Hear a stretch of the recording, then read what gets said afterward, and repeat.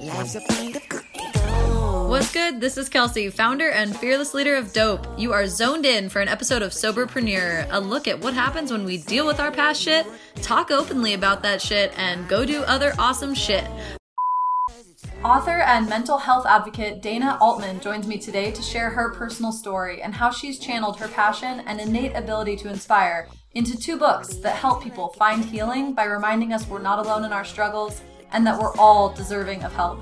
She is like a literal ray of sunshine, and I left this conversation with a big ass smile on my face, and I think you will too, after this episode of Soberpreneur. Yeah, well, thank you so much, Dana Altman, joining me today on Soberpreneur. Super excited to meet you. I think in your first email to me, you were like, I found my mental health soulmate. We totally are aligned. So thank you for jumping on here. I can't wait to learn more about you. Yes, I'm smiling ear to ear. That's exactly what I said. I'm so happy to be here. Thank you so much. Awesome. So I think there's 2 sides of you in written form that I've heard of so far. So you've got your memoir, Mix, Melt, Mend, Owning My Story and Finding My Freedom, which I love. And you've also got a new book, Bake It Till You Make It, which I super love. Breaking Bread and Building Resilience. So I'm incredibly excited to learn more about this. I read on your website about your memoir saying that you are modeling vulnerable storytelling in hopes of inspiring others to do the same. And that lit me up. I just feel that's putting into words what I couldn't describe about why it does feel so good to share your story, though awkward and uncomfortable and socially has some negative connotation. You feel like maybe you'll inspire someone else to be able to share it too. So Totally. If you can, just give me the quick rundown, who is Dana Altman and how did you end up writing these masterpieces? Oh my gosh. Well, thank you again for having me. As you said, I'm Dana. I am based in Boston, Massachusetts. I'm in my late 20s. I am actually not really a cook or baker, but I am a mental health storyteller, as you said. Bake It Till You Make It actually came out last year, and Mix, Melt, Mend is coming out. It actually came out yesterday, which is super exciting. So I got it backwards. No. Sorry. I mean, it's so cool that I have 2 books that you can even confuse them backwards. So that's big ups on that. Honestly, that is so cool. No worries. So, so mental health storytelling has always been super important to me. I have struggled with my own mental health, for a really long time. I think things got, I was officially diagnosed with different, mental illnesses such as anxiety, which I've come to really identify more with an OCD kind of lens with my anxiety, as well as depression. And I'm also in recovery for an eating disorder. And so none of those things really none of those things got labeled until college. However, in writing my memoir and thinking about my own story, I definitely was struggling for a long time, but didn't necessarily have the words to it. But now I am someone who totally identifies, as a role model in the community, modeling vulnerability, sharing my story, and really hoping that other people feel less shame and feel like they don't have to hide if they live with mental illness or live with something that might make them a little bit different or shy or nervous. That's essentially my mission. By day, I'm a public health professional at a youth serving nonprofit, which is awesome. My day job doesn't really have to do with mental health, but I do get to work with youth in the community. And I love that they see me as someone they can share their own mental health stories with. So that's really special. And then otherwise, I'm working on, now officially have 2 books in the world, which is super cool. I through Bake It Till You Make It, which is kind of the larger organization, have been doing some different community events, which of course have changed format, with the pandemic, but still really just trying to connect people. Mental health and mental illness can be very isolating issues and experiences. So really connecting people is what I'm all about. That's so awesome. I think one really important thing is this recognition, like you said, not having the words to understand what you're going through. And it's really easy in this society to just be feeling a certain way, especially in your younger years, going through middle school, high school, early college days, feeling like I must be the only one that feels this way. So something's wrong with me and I probably shouldn't tell anyone. You just don't even know how to like face it or discuss it. So I think that's really awesome. And the work you're doing with the youth as well, it's like, even though you said it may not be directly related to mental health, I have this feeling that wherever Dana Altman steps, someone is getting like the benefit of being a little more accepted for what they're going through, or like those conversations are easier brought up. So I think you're doing probably good work wherever you are. What an amazing compliment. Oh my gosh. Thank you so much. Yes, you're so right. I think how are you supposed to know when you're that age? Like if you're not seeing it in your family or friend group, like it's not being talked about. I mean, yeah, exactly what you said. Like who can I tell is a big issue.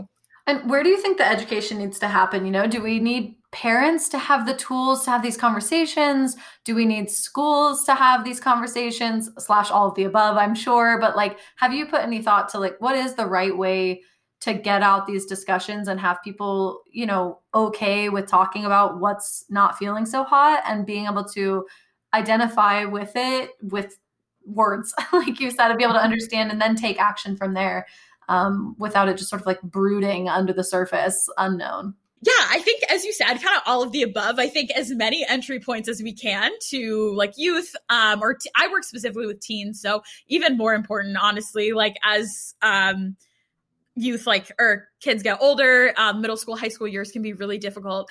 I definitely think, at least in my personal experience, like I know I've had conversations with my parents and they have told me like they wish they knew there were resources in the community when I was struggling in high school and middle school, and they just didn't know that even existed. So I guess more education which would be really important, but also mentoring, like being able to have someone in your life who you can talk to, I think is so important. And I really have seen that through my day job, the importance of having someone who like maybe isn't a friend, but someone you like, a role model for you, that you can just talk to, whether that comes in the form of like a cousin or an older friend, someone at a youth center in the school or in your school, I think is really important.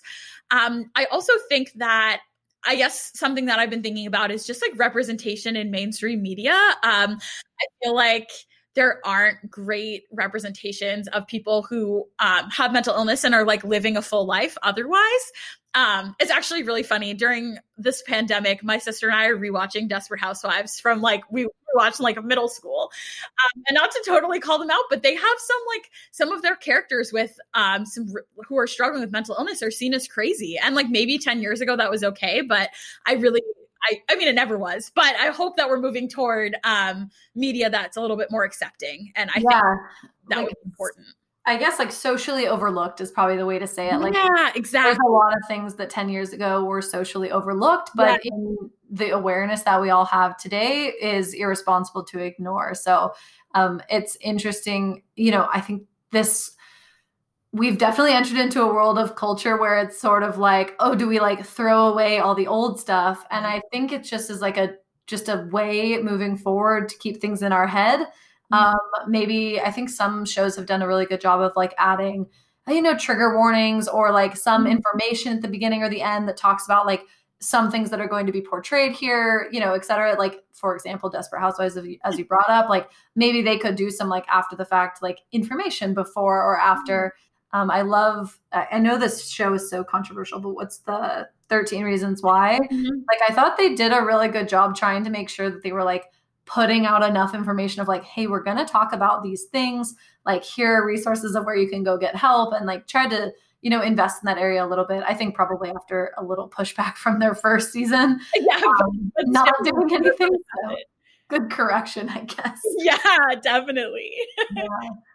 When you think of mental health or mental illness, I think it's an interesting discussion because I talk a lot with the terminology about mental health, saying that like, we all have mental health to sustain, and that, my work around trying to reduce the stigmas around it is like good or bad or, maintenance or what you're doing to just keep your mental health in a positive state, or under, focus of that awareness, I guess. Somehow it doesn't have to be positive all the time, but that world. And then there's some that are like, oh, it's really great you're trying to help people with mental illness. And I'm like, there's sort of this back and forth of like, it's yeah, I guess I'd love to get your take on how do you describe the two and what's your real hope for like the world at large? Yeah, such great questions. So, one thing that I really like, just like a kind of like a simple saying, I think I learned like in college maybe, was not everyone has mental illness, but we all have mental health. And that just like really stuck with me because it makes the physical illness comparison really easy. Like we don't all have physical illness, but we all have physical health. Like we all go to our doctors, hopefully, and get kind of like this checkup on our physical health without having physical illness. So why is mental health any different? And I think, yeah, I just think that's a really like good, simple way to explain it. And that's usually been my favorite. Yeah, it just makes sense. It makes it more like, or less us versus them, like yes, exactly. Right. Like, yeah, if I don't have a mental illness, I'm chill. Like I don't need to read this, or I don't need to hear about this, or this doesn't affect me. Versus being like the open arms of like, whoa, like I could have tools to like better handle a really stressful day. Sick. Like I'm in. Yeah, exactly. Yeah. Exactly. And it's interesting because I think like I think I will always like live with my mental illness to some degree, but I've become really good at managing it. As I've said, like, not only am I able to like have a day job and an entrepreneurial adventure, but also like live in my own apartment. And, I like write books, no big deal. Yeah, exactly. Like, I think that, 9 years ago, 10 years ago, like I definitely wouldn't have been able to do that. That was like mental illness at its worst for me anyway. But now I'm able to I like what you said, maintenance, like maintaining like my own kind of level of anxiety, which is always going to probably be a little bit higher than some of my peers, but that's okay. Like I'm learning how to live with it. And so yeah, getting back to your original question, taking out the us versus them, like we all have this like thing called mental health. And like, as you said, you might not have a mental illness, but you could always benefit from learning different coping skills, or like, I know mindfulness is now more like mainstream and people really yes, exactly. Very trendy, like with meditation, which is great, but that only scratches the surface of like what's available. Skills. That's awesome. And I mean, speaking of what's available, like what are some things, what do you do? How do you keep yourself centered and rocking and rolling? A great question. Therapy is probably my number one. I definitely make it a point to have like my therapy appointment every single week. I've been working with the same therapist for about 8 years, and she's played a huge role in my life. Yeah, she actually wrote the epilogue to my memoir, which is like so special. Oh, that is so awesome. And by the way, I'm just really jealous. I have changed therapists way too many times. It's exhausting. I'm like, if I have to talk about my 6th birthday one more time. No, that's so true. And that I'm so lucky. And it's also been something that I've had to like, as like check myself on a little bit, because that is like, it is so rare. Like usually people are like switching, or maybe they don't find their first therapist they try isn't the right one. So or something. Yeah. So realizing like that is out there. Like my therapist, her name is Dina. Like Adina for you is out there for sure. So shout out. I love it. Yes, of course. So that is huge. I also, growing up, I did a lot of like dance. So like ballet, jazz. I definitely don't identify as a dancer anymore, but I do really feel like movement and like creativity in that area is like really important to me. So I'm big into SoulCycle, which I know has like its positive and negative connotations. That's a form of dancing. I feel like identify as a dancer was a really hard judgment to put on yourself, because frankly, like we're all dancers. Like I know everybody gets a little wiggle and a jiggle when a good song comes on. So exactly. So that's fine. I can totally still identify as a dancer. And SoulCycle is dancing on a bike. So exactly. Totally. You're in. You're dancing more than I'm dancing on the regular, so that's great. That's really important. Yeah, that's sweet. I think like the fitness portion of it, like or whatever that looks like to someone, right? Whether it be SoulCycle or walking regularly or running or any of that. It's like a great thing to just put your extra energy towards, stress reliever. You know, I think even if you feel like you hate working out, like it's hard to be upset at like yoga or walking or swimming, or like there's got to be something that's like generally kind of fun for you. And it just gets you one away from a screen for some period of time, which is hyper needed, you know, these days. No notifications for just an hour of your day would like be a game changer. And you know, the physical fitness, you feel better mentally when you do start to feel better physically. So I think there's so many extra like benefits from that. When I first got sober, I was like full blown. I mean, I also tried being vegan at that time as well. I was like, let's get everything out. Like no dairy. I didn't drink coffee for a month. And then I was like, this was a terrible idea. I need coffee back.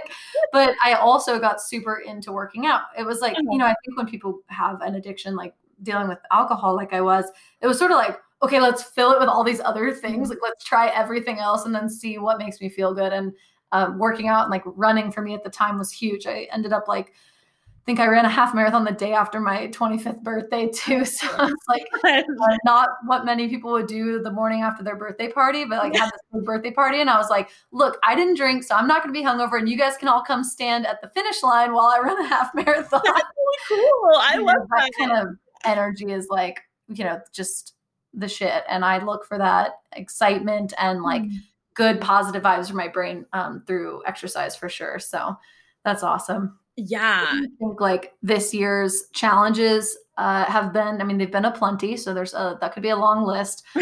Given those challenges, you know, what are like pro tips for being resilient through this year? Have you had any, you know, discussions on maintaining optimism or how to make it to 2021? I need a roadmap. Yeah. So I think that, yeah, it's definitely been a year for everyone. Everyone can say that in so many ways. I think making sense of anything for me has really come through writing, hence the books. And I think that whether it's writing or exercise or like finding that passion that you have that helps you make sense of things is my number one resilience tip, whether that's therapy, like talking it out, or even just like being with friends. I've noticed when I'm able to dedicate myself to something I'm really passionate about, especially writing about mental health and knowing that other people may find some comfort in it, just lights me up to a point where like everything can be like falling to pieces. But I still feel like I have this greater purpose, which has been really helpful throughout the pandemic. And in addition to like everything our country's going through right now, and just like the racial uprising, which is like, it's about time. So like, that's really exciting, but like, it's also super hard because like I feel like everyone has their attention divided in so many different places. There's so many things to get passionate about right now. So many things to get excited about, scared for, there's so many emotions. So I guess feeling those emotions, also finding an outlet, which is really easier said than done. I know it definitely has taken me some trial and error tips to like necessarily find that outlet. But I think that is a key piece of resilience. Like finding a purpose and finding connection, I think has also been really important. So making sure there's people you're still connecting with. And I think that's really true about it's not overnight that you just figure out what you're passionate about. I think there's people who are really annoyed with that idea of like, you know, entrepreneurship is like this big dream of like, oh, go create something. And then it's like, well, what do I want to create? Or like, what do I possibly care enough about to do forever? You know, it's like, it doesn't just happen. So I think the best advice in that world of like trying to find a purpose is, like you said, just keep going for it. Try something new, set a goal of like once a month or something to go and try something new, you know, go explore a new area, read a new book, like, you know, study some new topic you haven't before. And eventually you're going to find something that's like, whoa, no, I need to read the next book on this, or no, I need to like bake the next cake or whatever. And surrounding yourself with people who bring that out in you or who feel similarly. I think that's been a big like discovery for me in my mid to late 20s. Like finding, it's better. I would rather surround myself with a few people. And like, it's so cliche. Like, I feel like my parents told me that in middle school when I was being left out. Like, it's better, like quality, not quantity. But I don't think I really understood that until realizing how like draining it can be when you're not around people who lift you up or who inspire you or people you really are seen by. So that's another big piece. And definitely not being able to see people in person has been difficult, but it sounds like, I mean, I'm impressed that we've all found ways to connect otherwise. Of course, it's like not the same, but it's so important to do. Yeah, I mean, honestly, big ups to any event planner that's now like pivoted and doing all these virtual events. That shit is so hard. Some people's whole life has been physical conventions and events, and now it's like, all right, how are we going to make this fun and make everybody on little video screens? And it's really tough. I think like CES going virtual in January is going to be a really interesting one to see of like, how do you create that like intense, amazing, like tech connection with all these people building amazing stuff, but like have it virtual, you're not going to have like 2,000 attendees on a Zoom call, like, or something. Yeah, it's going to be unique, but I think like it's a once in a lifetime challenge. We hope that we have to go through, and everyone's, going to be, I think, really hopefully proud on the other side, realizing that they made it through this crazy year. So, right. So let's talk about this book. What can people expect, of the new one coming out and of the one that you had written previously? What would be your tip for like, who should read this? Yeah. Okay. So I'll start with Bake It Till You Make It, because that was like the original book that kind of launched this bigger movement. So Bake It Till You Make It. Again, like love the title. So that actually the title came before the book, actually, which is like different. I feel like that's usually not how people write books, but I thought of that title and I was like, yes, combining mental health and baking. So the first book is a compilation of different stories and recipes. So it's over 40 different stories, or I did some like interviews with people. So some Q&As, some more like narrative storytelling, some poetry. So really, I really wanted anyone who picked up the book, like regardless of like their identity, to feel understood or seen in some way. So of course, like oh my gosh, I hope I made that happen. But I know like 40 probably isn't enough, I guess, for every identity. But the idea that we can all be connected in some way, and like the importance of representation, kind of like what we were talking about earlier. So so different stories about resilience, about living with mental illness, about supporting someone who lives with mental illness, about how to be a caregiver. Did some interviews with like people in the field. So that's like definitely, that feels more of like a feel good kind of book, and you can bake your way through it, which is really cool too. There's every story has an accompanying recipe, and every recipe was chosen by the story's contributor. So awesome. So I love that idea, because like there's, I'm sure you had some folks who like had a really touching story or memory of like making something with their grandmother or like their mom's recipe. So really neat to have that sort of like generational pass down in a book. Yeah, definitely. That was a really great component. And some of the recipes like were directly correlated to the story, like kind of like what you said, like a grandmother, or I thinking specifically like someone talked about cupcakes they made for their sister, and learning about like how to grieve with when when this person's sister passed. So things like that. Other people shared stories and were just like, and I love like lemon cake, and that's great too. Like that, I want that as well. So that book is still out there and available, which is great. I love it. I have to ask, I know you probably you can't say your favorites, right? You can't say your favorites, but what is your favorite recipe in the book? Oh my gosh. Yeah. It's so hard because like, oh my gosh. Yes, that is really hard. Like I wanted my go-to, like my gut instinct was to say Oreo truffles, but I think that's because they're so easy to make and they're so good. Like you can whip those up in like 30 minutes and have like an amazing dessert. And it's like 4 ingredients or like 3 ingredients. Exactly. But some of the more complicated, like I'm big into like apple pie, apple crisp, like anything this fall season that we're having, like anything fall is that's what's up. Spoiler alert, we have an apple pie cookie dough coming in our seasonal box later this year. Oh So my gosh, that's so exciting. yeah. I'll have to look into that, which is awesome. And yeah, so that's Make It Till You Make It. Now, Mix Melt Mend. So yeah, so this book, not that it's like not uplifting. I think it's maybe arguably like more hopeful, but it's about my life. I always wanted to write a memoir. Like that's actually maybe like the first like line in my preface is that like I've been writing a version of my memoir since I was like in middle school. So I've always known that I wanted to do this, and like I've had a story.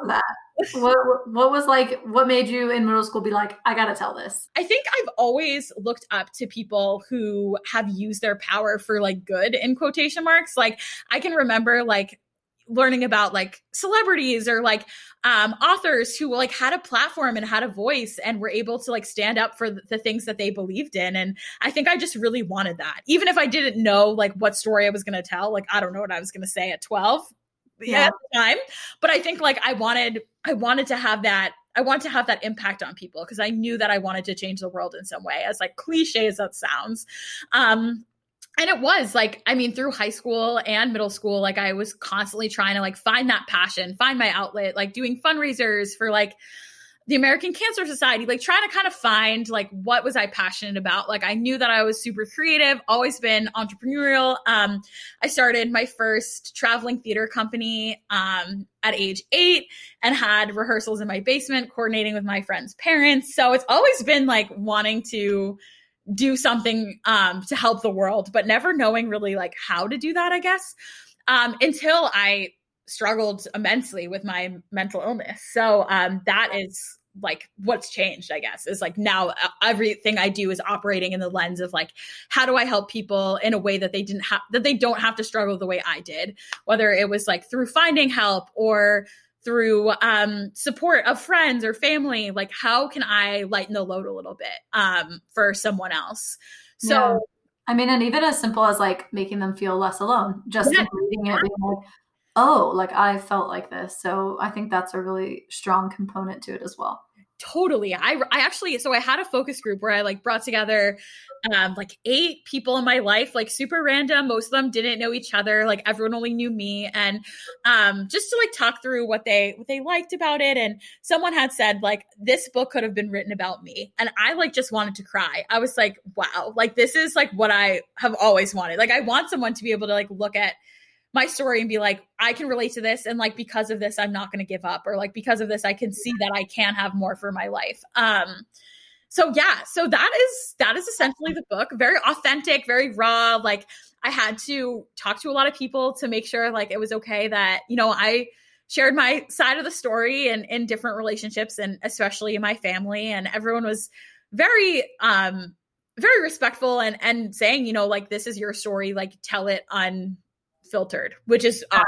And that is so cool. How was the reception for your family being like, oh shit, she's gonna, you know, some would say like air the dirty laundry, or like was something less than awesome, or did we mess up? Like I think there's a lot of parental guilt when a child has anything happen, you know, even like I think what I went through, like I think it was uncomfortable for my parents at first when I was like, hey, I'm probably going to tell the world that this happened. You know, it was like in the old days, you just would have kept it quiet and kind of dealt with it and did your thing. And okay, I got sober, but no one has to know. And alcohol is anonymous and all that world. And then I was like, let me grab the megaphone, hold back really quick. Yeah. And help share this. So how was that for you? Well, first of all, do you see why I found my mental health soulmate? Like, this is so true. So me. So yeah. So it was definitely hard. I think in some capacity they were like somewhat ready for it, because in Bake It Till You Make It and just some of the, like the other projects that I had done before, like I've definitely talked about like how I wish my parents and my family were like a little more receptive, or may have seen things earlier on that just like weren't right. But I think they're proud at the end of the day. They're proud that I have the strength to like stand up and share. And if it means like telling my side of the story, they seem to be okay with it, which is great. Yeah. But definitely painful, as you said, like especially in, you know, their generation or like generations above, like that is not normal. Like people don't like talk about, I guess it's amazing what we're doing like as millennials. And like, it makes me even more excited about like the way Gen Z is just like taking no shit. Like, it's amazing and it's what we need. So I think that's awesome. Yeah. Gen Z is like, what up? This is me. Deal with it. I don't give a shit. Exactly. I love it. So that is super awesome. And I think like the other part about this is, your parents get to see what you've come through, and talking about where you are now is like such a positive that it's certainly not like you're, in this super dark place, nothing's going right, and you're writing a book about how shitty your family is, and all hope is lost or something, like as if, if I was still in the throes of alcoholism, going out and like trying to, it's I guess sort of like if parents would feel like embarrassed that it's not on the right track yet, but you're being like, hey, this is what's possible if you get on the right track, and just trying to help other people. So, right. Yeah. And I do think like the world of parental shame when things are bad is what has got to stop for like letting them get help, or like being able to talk about the issues. Because if you just continue to shove it under the rug, or like tell everyone to pretend it's not happening, problems don't go away, be it substance abuse or troubles with mental illness. Like, you've got to address it and got to try and get help. And being ashamed or embarrassed to the point of not wanting to speak about it will literally only make it worse. I think that's a really important thing to delineate. Yeah, totally. And it's hard because like, I've definitely been interested in looking, like obvious, I guess maybe partially due to like my day job working with youth, and thinking a little bit about like the cultural components of mental health and mental illness, and like what that's like. And I work in like a very diverse community, diverse city with a lot of different backgrounds of the teens that I work with, and just hearing from them, like, my parents say like they won't allow me to go to therapy, like we don't cry unless someone's died, and like how different that is from like my experience. And just trying to become really educated about that, and like how different it can be. Like as much as my story is universal, I hope I think in a lot of ways, it also just being mindful that like it's different for everyone, regardless of like what you're going through. And so that's been a really interesting take on this. But anyway, yeah. But, no, super like relevant discussion. I mean, it's like, it's so generational that it's like your parents didn't just come up with this mindset on their own. It was their parents and their parents' parents. And yeah, I think it's a big thing to break through when you look at how it's communities at large, areas at large, how those places are just less receptive to these types of conversations. And it does have to start at like a grassroots, like community level, to start making it more okay to talk about, or start getting more accessible resources, or getting the information into schools. And it's not going to happen overnight. Right. Yeah, no, I totally agree. That's a really good point. So that's, I guess it's kind of like what you could expect from my memoir, just a really honest and authentic account of my life so far and what I've learned. But the like kind of the twist is that I wrote it in the framework of a recipe. So like every step of the recipe, I like create metaphors with the different like ingredients and steps.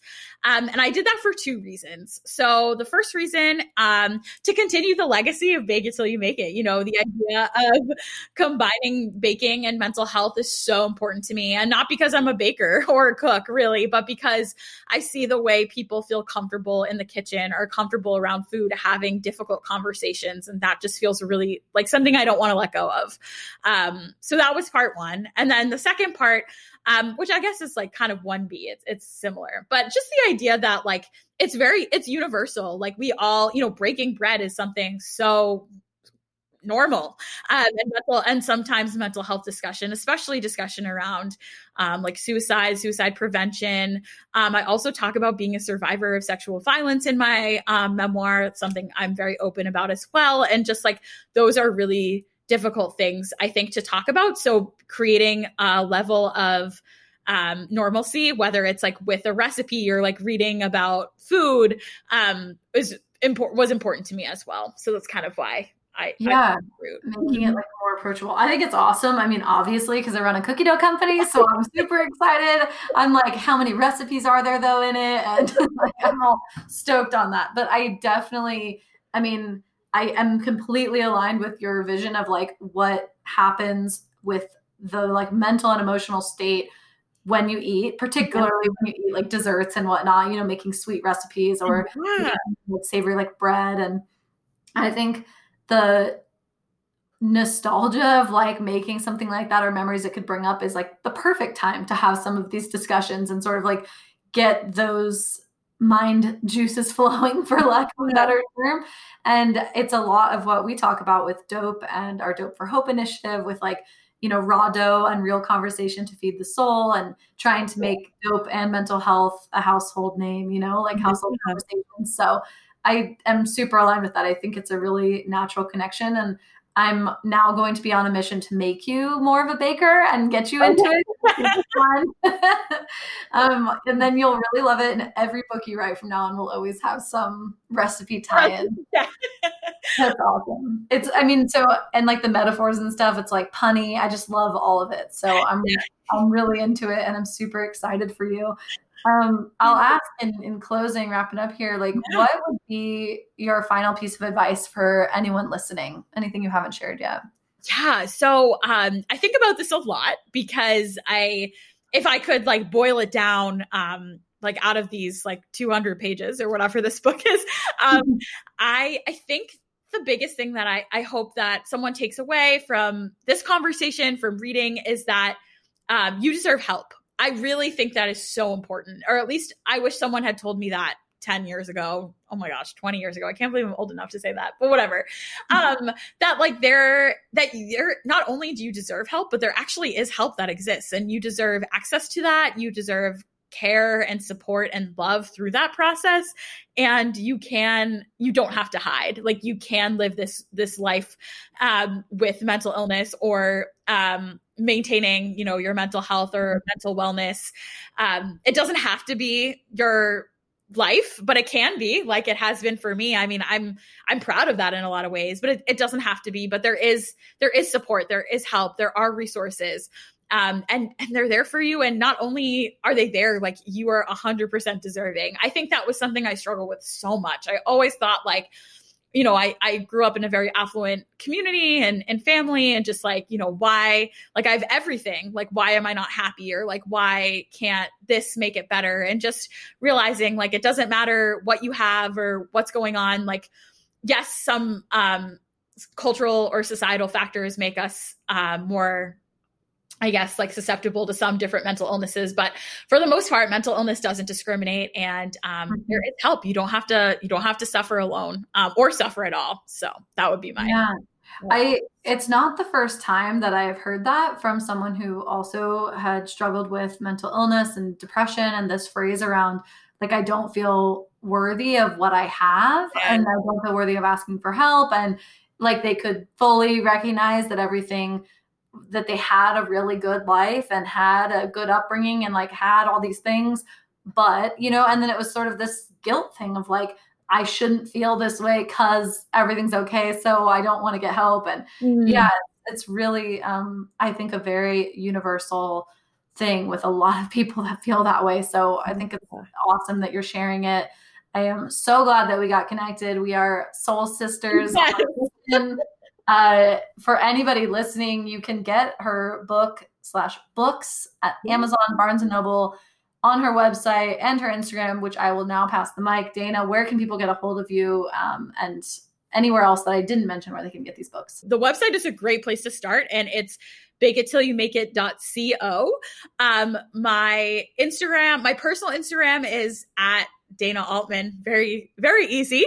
So that's my personal Instagram, but I share so much of my journey there. I also have an Instagram for Bake It Till You Make It, which is just Bake It Till You Make It ORG. But I also link it to my personal Instagram. And yeah, I mean, I am this, like, what I love more than anything is connecting with people who have a story to share, who want to be heard. So please feel free to reach out. And I think my organization email is on the website. So again, that's a great place to start, or Instagram. So great. I think we're going to have to do like a giveaway or something on Dope's Instagram. I love that idea. Really fun. Yeah. I think more ideas to come. Yeah, I think we're going to have to like share some recipes to make this weekend. I love that idea. Yeah, it was so great to be here. Thank you so much. So awesome. And speaking of therapy, I have my appointment in 15 minutes. So I'm going to do my weekly sesh. I hope I hang on to this one as long as you've had yours. Yes. Awesome. Thank you so much for being so open and sharing today and spending some time with me on here. Absolutely. It was awesome. Whoa, thanks for listening to that whole podcast. You rock. All right, we hope you're leaving here today with even a smidge more inspiration than when you showed up. If you did, my job is done here. Subscribe to our podcast, follow us at Eat Dope, and if you're craving some cookie dough, and I mean, when are you not, order at dope.com. It's DOUGHP.com and use code SOBERPODCAST for 10% off. Have a dope day.